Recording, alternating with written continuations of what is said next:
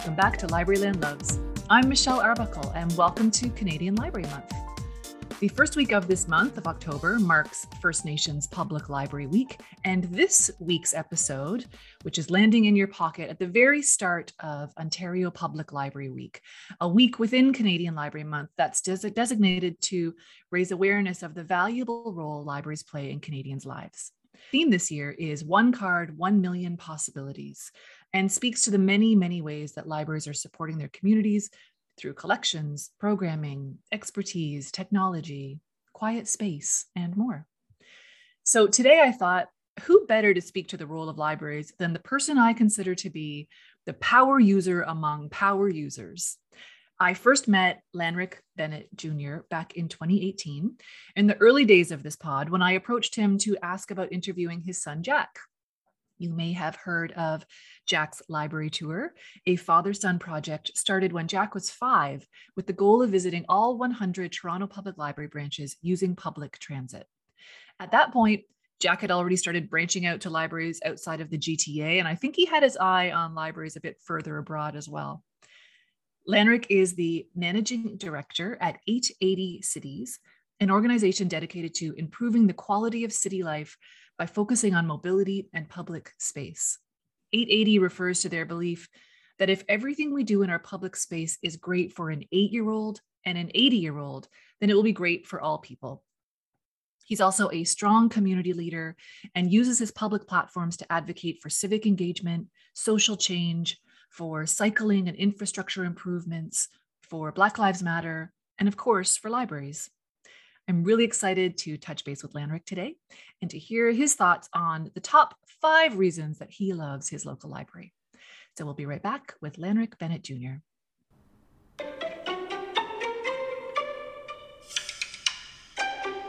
Hello, good morning, Lanrick. Good morning, Michelle. How are you doing? I'm good. Thank you. Good. It's a wonderful Sunday morning here. Yeah. It is a crisp morning when we were having this conversation. I mentioned a little bit in the intro about your work with 880, and I just, as I was doing some research on pulling your bio together, it's such an interesting organization. I wonder if you wanted to tell people a bit more about the work that you all do there. Yeah, so 880 Cities has been around for just over 15 years, and I started with the organization just over a year and a half ago. 880 Cities has been working in over 300 communities across the world, hitting 5 different continents.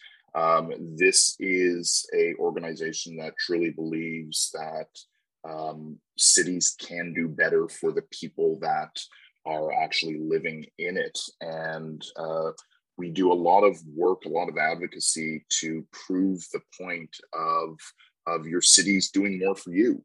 We're launching a new service in 2022 where we give almost a diagnostic to your neighborhoods, to your communities. We're looking at the right to participate, the right to public space, and the right to mobility. And we've created these metrics that we really hope hone in on some of those things that are going well, things that could be improved, and giving some really concrete options for community leaders and planners to put forth in their communities and neighborhoods. Wow, that's really interesting. So it's almost kind of like the walkability score that we all see. It's a metric to kind of tell more about what's going on in city life. Exactly. And it's not to say that any one place is perfect. And the 880 lens really does give that ground view from an 80-year-old, from an 8-year-old, and tells a story of how do you interact with what's going on in your 4 blocks, 6 blocks, 12 blocks from the time you open your front door? And I mean, again, we touch on that right to participate. So that's on a local level. That's with your counselors and with your community leaders. We look again at the public space. So your green spaces, your parks, the benches, the just the factor of what's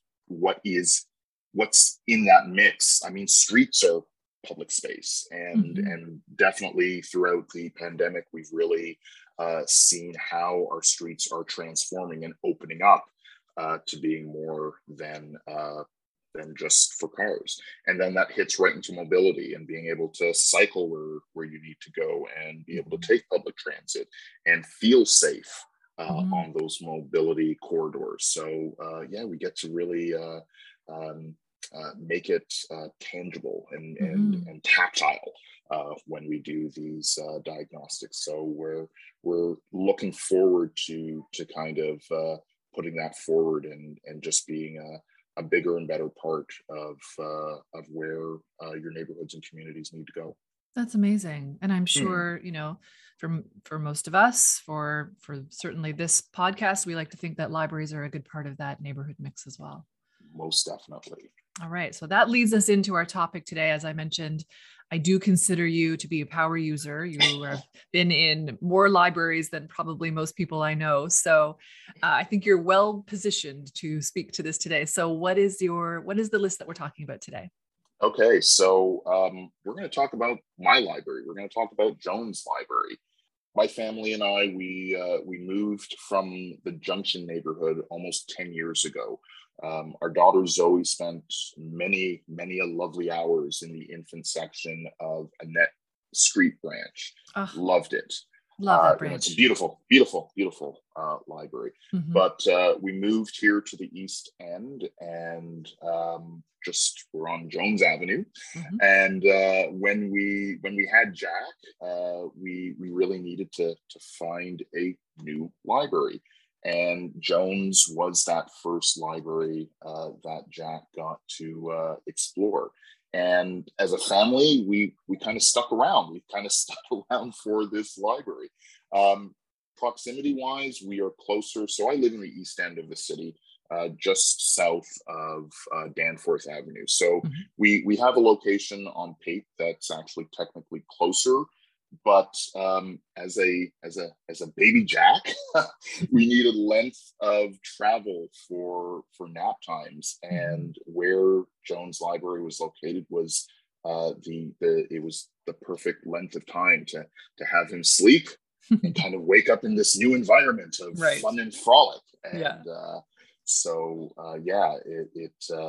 it's just, it feels right being able to talk about this library. Okay. Jones Library, for the record, is also my library branch at Toronto Public Library. So I'm excited to talk about this. So let's get into it. What's your number one? So maybe just the fact that when we did Jack's library tour, that was our last stop. That was our sweet spot. They hosted the 100th library of our entire trek. And the fact that they were so engaged in what we were doing on a weekly basis, this entire Jack's library tour took 6 months to do. And Jones was there for every step of our trek on social media and in the neighborhood in general, just making sure that we were well read and well fed on the road, and giving us tips and tools throughout our endeavors. So love in general for that's my number one piece. It's just love for the space. So when you were getting Jack's library tour set up, were the staff at Jones Library actually helping you figure out how to do that and where to go and what routes or whatever? And most definitely they were first. I think they were just kind of like, do you realize what you're trying to do here? And it's like, I can do this. And I think it was possibly after the third or fourth library that I just randomly allowed Jack to pull out. That's when I kind of went back to them and it was like, okay, how do I do this correctly? And the ideas of just creating a path. So isolating specific streets, using literally the public transit lines as my guide. So we built out, visiting all the libraries on Yonge Street, visiting all the libraries on Jane, figuring out the entire compass of Scarborough. It was a definitely, I don't give them enough credit for at least putting me on the right path of how to just figure out what do I do next and where do I go next. Right. But we were all really excited to be able to have Jones as our 100th library to visit, for sure. That's fabulous. All right. So that's our number one. What's our number two? That's our number one. So you know this, but just for your listeners, Jones Library is located right at the corner of Jones and Dundas Street East. It's in Leslieville. It's a small library, but it's a library that I consider being a cultural hub for the community. And what I mean with giving that title is, unlike a community space that is just, you pop in, you do your thing, you're out. It almost becomes a magnet for what the community needs to understand what's the substance of where you live. I'm always just so heartened when we talk in general about Black History Month, and they don't just dust off the books during the month of February. We talk about, pride, and you can find them really highlighting and promoting the celebration of those communities beyond the month of June. This is a safe and accessible and inviting space. And, I kind of feel that it's almost an extension of the living room, or if maybe you're young enough, it's maybe an extension of your bedroom. But that cultural nurturing is very apparent when you walk in. That they're always on for the neighborhood. They're always on for amplification of what makes this really special community tick. And I really I appreciate the ability for them to really believe in what it is that they're putting forth. And the interesting thing I think about Jones Library is, I don't think if we were going to build that library today, we would build it in that spot, because the interesting thing is it's a very residential space. I mean, it's on very main roads in Toronto, Jones and Dundas, but it's it's right in the middle of a neighborhood. There are houses right next door. And the trend nowadays is more, and I understand it makes sense, to be part of a multi-use facility or to be around, commercial space. And I also really like that. But the thing about Jones Library is it's right in the middle of your community. There's not any competition for parking for the grocery store or the arena or whatever. It's just the library right there. And I think that's great.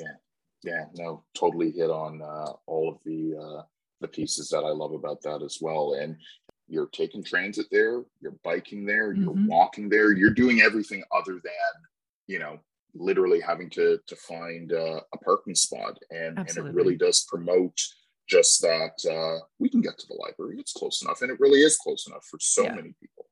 The other thing I really want to promote about Jones Library, because I love the way they make use of their windows. And they have a big window that faces out to Dundas on street level. And during the pandemic, they put up this like image inside the library so you could see it from the outside.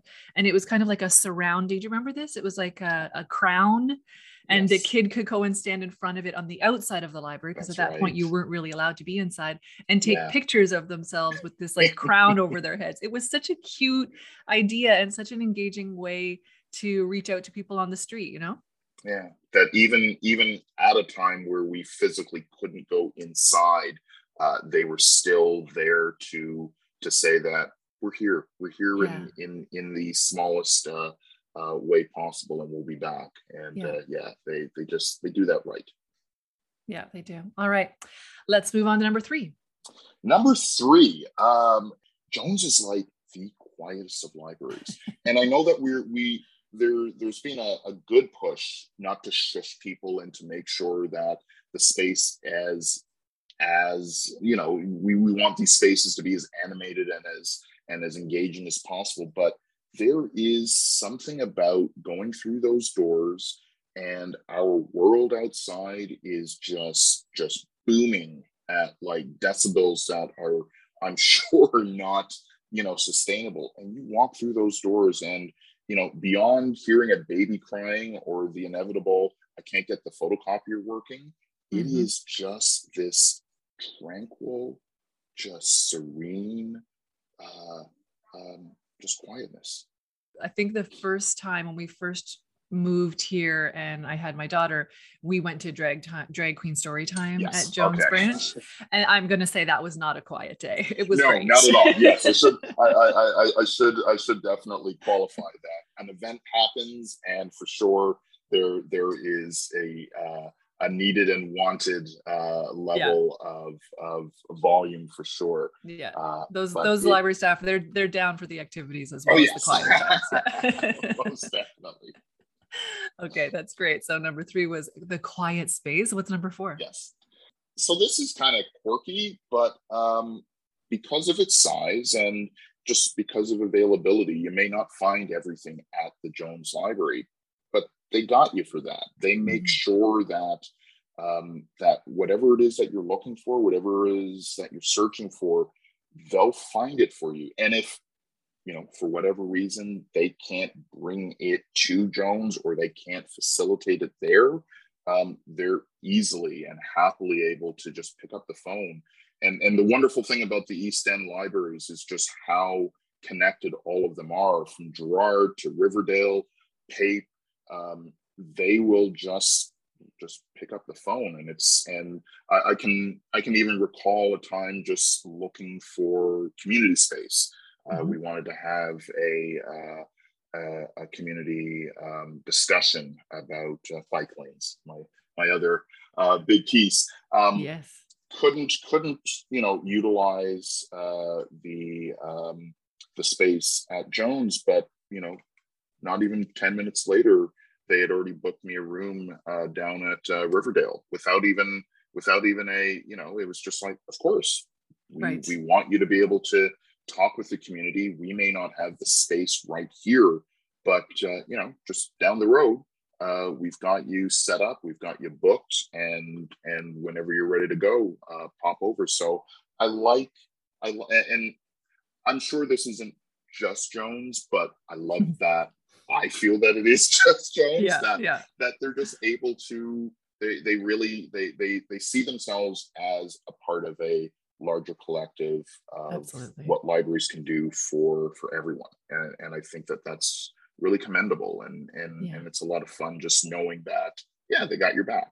It's funny to me, and I'm sure to many of the listeners, because library people just take that for granted. I mean, that's just what we do. We work together. We're very collaborative. I mean, I can't tell you the number of times I've had professionals just email each other and say, hey, can you send me the deck you did on this, the slides you did on this, so that I can present this to my board? And, you know, they just share so freely, but it's so nice to hear from your perspective, from the public perspective, that that's a valued thing. It's also somewhat shocking to hear that that's a shocking thing. So you know what I mean? Like, we're so immersed in this world that we don't even think about it. So that's lovely to hear. I love that. Yeah. Okay.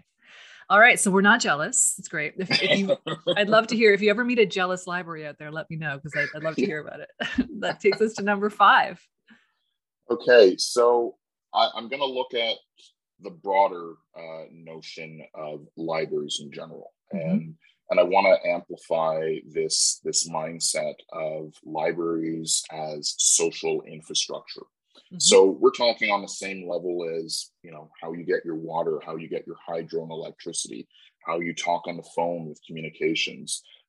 If you invest properly in libraries, schools, parks, society gets this payment back in dividends tenfold. If you get a chance, if your listeners get a chance, I'd love them to look up the podcast 99% Invisible. Of And course. this was episode 346, Mm-hmm. and the title was Palaces for the People. Yes. So this is the same name as the book from Eric Kleinberg. Mm-hmm. And in this podcast, he really walks through how libraries, this social infrastructure, can help fight inequality, polarization, and the decline of civic life. That's a really heavy load right there. Mm-hmm. Uh, but it's one of the things that libraries are becoming evidently more built to allow, and it's definitely what we need as a society. We need that base of operations that is not just for books. And I know that sounds so cliche now in 2021, but as this notion of social infrastructure is really coming forth, we're leaning on our libraries so much more than Mm-hmm. we ever have before. And I'll say that the only entities that are not really getting that yet are probably local and provincial governments here in Canada.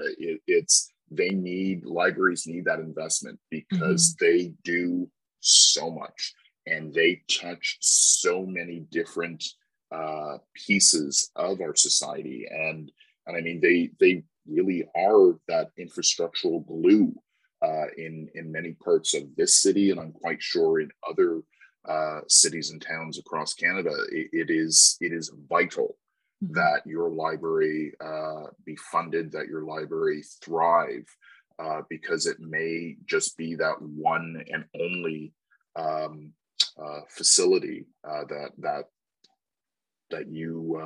you can actually get to, and that you feel, and we've talked about this, that you feel safe in, that you feel invited in. It's libraries are still that place where it doesn't matter your creed, color, how much money you make, what your it's come on in and we're going to help.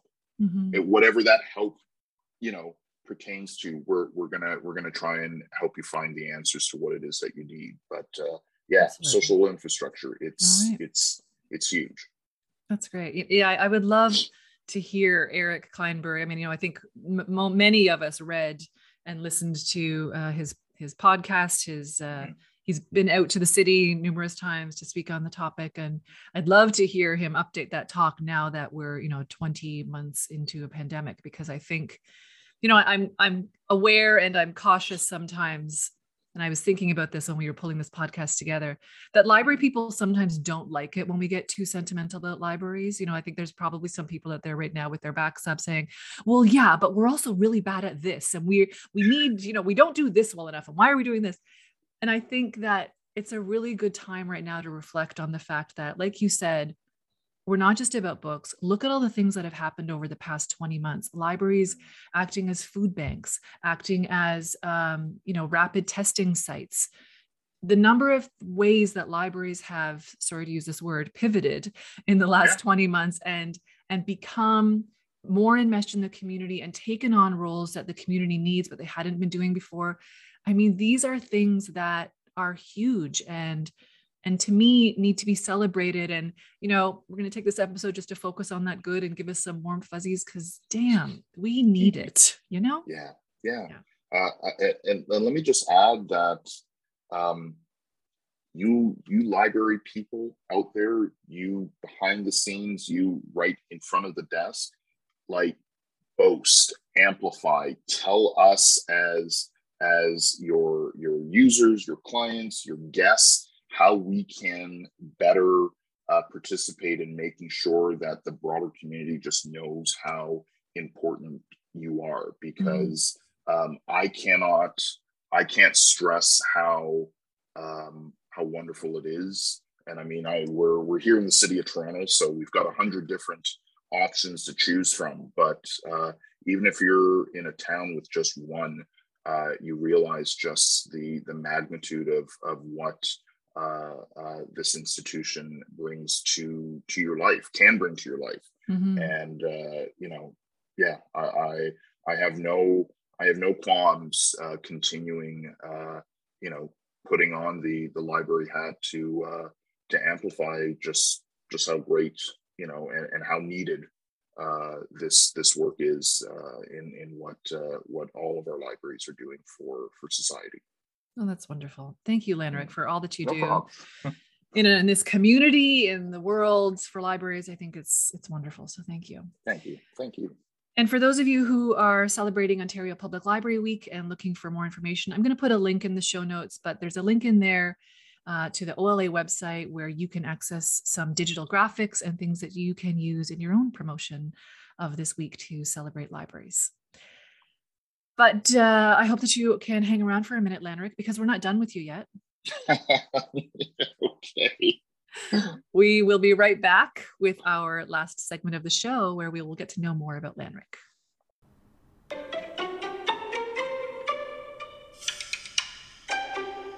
Okay, so you're ready, Lanrick. I've given you your questions. So the first question is, what is something people often get wrong about you? Oh, man. My name. Oh. Whether it's written or pronounced, I've been called Landerick, Lamrick, Lenerick. I've had many instances of Limerick. It hasn't happened in a while, but yeah, my name is some sort of tongue twisting beast for some. So yeah, my name. They get it wrong a lot. All right. I hope I've never done that, but no, let me know if I have. All right. Next is, what was the last TV show you binged and loved? Oh man. So there's this French spy thriller action adventure called Lupin on Netflix, and heard about it and was just like, yeah, I'll get to it. And literally turned it on one evening at like 10:30 before I went to bed. And well, let's just say that bed did not come until like 4 a.m. Like I could not stop watching. Like just watched all 6 episodes. It was so much fun. That's Horrible great. Next day. Yeah, that was my binged love for sure. Excellent. Lupin. Got it. I'm going to save that for a day when I don't have much to do the next day, for sure. Yeah. What is a concert that you'll never forget? Oh man. So Jackson was 4. We had pizza at the Broadview and Danforth location, and we took the 501 Dundas streetcar down to Massey Hall, and we got to watch Sloan. And it was phenomenal. It was, I had a 4-year-old with me watching a epic concert. He got a shout out from the band. It was the wildest thing in the world. He fell asleep 3/4 of the way through. Incredible. But it was awesome. It was so good. He will not admit that he still loves those guys, but yeah, Sloan, Massey Hall. Love it. What is your favorite meal? Pizza. Saturdays, what are we making for dinner? We're having pizza, Daddy. Yes, we are. All right, next question. What profession other than your own would you like to attempt? Photography. Oh my gosh. Like, what other profession can you strive and excel in where you could take a picture in your backyard or you could go around the world, and it's your lens is the storyteller, and however you can create that breadth of what tale you want to tell. You can do it. You can do it as a photographer. I would love to kind of go beyond my iPhone camera as a means of storytelling. But yeah, photography would be just yeah. Love that. And what is a profession you would not want to attempt? Have you ever watched the? It's a cycling race in Paris. Yes. Paris-Roubaix, I'm sure I'm saying that wrong, but they ride around on cobblestones. It's crazy. It's nuts. I love being on a bike, and I love riding around the city and around the community. But being a cyclist, like a professional one, where when you fall down and they show like chunks of skin still on the streets, but you keep on writing another like 10 days, forget it. That's just crazy. But there are people that do it. I cannot be one of those. That's very specific. I love it. Okay. What is your idea of happiness? Oh man. I'm the boring type when it comes to this. Being with my family around the table and just yapping about our days. Yeah, that's our happy place. That's my happy place. What would you say turns you on creatively, spiritually, or emotionally? That was not in a bad way. It's just I love listening to young people speak. I love reading what they write. I like seeing what they draw. I enjoy the things that they record. They believe in so much, and that at the beginning, or that huff, was just that we don't give youth a lot of space to voice their wants and needs. It's a huge driver for me. I get frustrated when us older folk shush them and put them to the side, and I don't really understand that, because we were all younger at one point, and if we're not able to even remotely promote and give that space to our youth, we're doing wrong. We're really doing wrong. Wow, that's a really powerful one, and it never occurred to me before, but you do that so effortlessly. I mean, look at the work you did with Jack's Library Tour. I always see, you are so encouraging of your daughter Zoe being active civically and writing to leaders and making her thoughts known. And I think you do that so well. So congrats to you on that. Well, thank you. On the flip side of that, what turns you off creatively, spiritually, or emotionally? NIMBYism and the ignorant, misinformed, and I mean, sometimes the racially motivated wave of saying no to things in housing and education and transportation, in justice. You hear these, sure, I'd love change, just do it somewhere else. I think that there's more of a toxic issue now in NIMBYism, especially when we are seeing our politicians stroke it. And I feel that that's just pure evil. Yeah. All right. Which brings us to our last question. We'll leave on an upswing. One thing that you're grateful for right now.